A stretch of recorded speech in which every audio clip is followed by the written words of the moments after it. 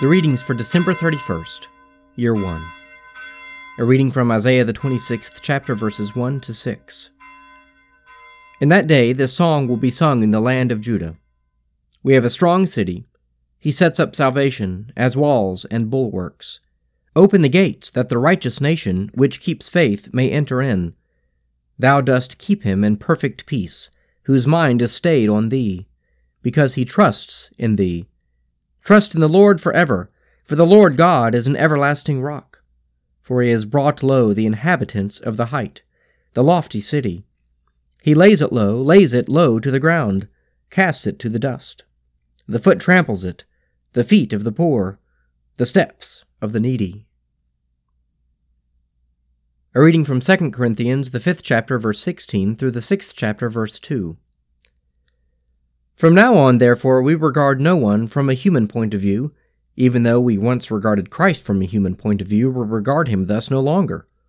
Therefore, if anyone is in Christ, he is a new creation. The old has passed away. Behold, the new has come.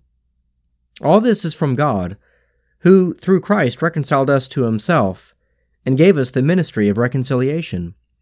That is, in Christ, God was reconciling the world to himself, not counting their trespasses against them, and entrusting to us the message of reconciliation. So we are ambassadors for Christ, God making his appeal through us. We beseech you on behalf of Christ, be reconciled to God. For our sake he made him to be sin who knew no sin, so that in him we might become the righteousness of God. Working together with him, then, we entreat you not to accept the grace of God in vain. For he says, At the acceptable time I have listened to you, and helped you on the day of salvation. Behold, now is the acceptable time. Behold, now is the day of salvation. A reading from the Gospel of St. John, the 8th chapter, verses 12 to 19. Again Jesus spoke to them, saying, I am the light of the world. He who follows me will not walk in darkness, but will have the light of life. The Pharisees then said to him, You are bearing witness to yourself. Your testimony is not true. Jesus answered, Even if I do bear witness to myself, my testimony is true, for I know whence I have come and whither I am going. But you do not know whence I come or whither I am going. You judge according to the flesh. I judge no one. Yet even if I do judge, my judgment is true.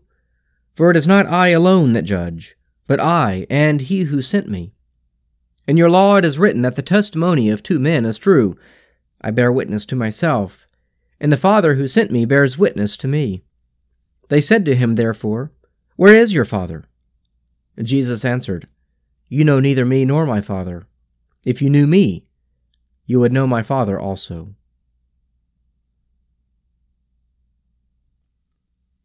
Psalm 10. Why do you stand so far off, O Lord, and hide yourself in time of trouble?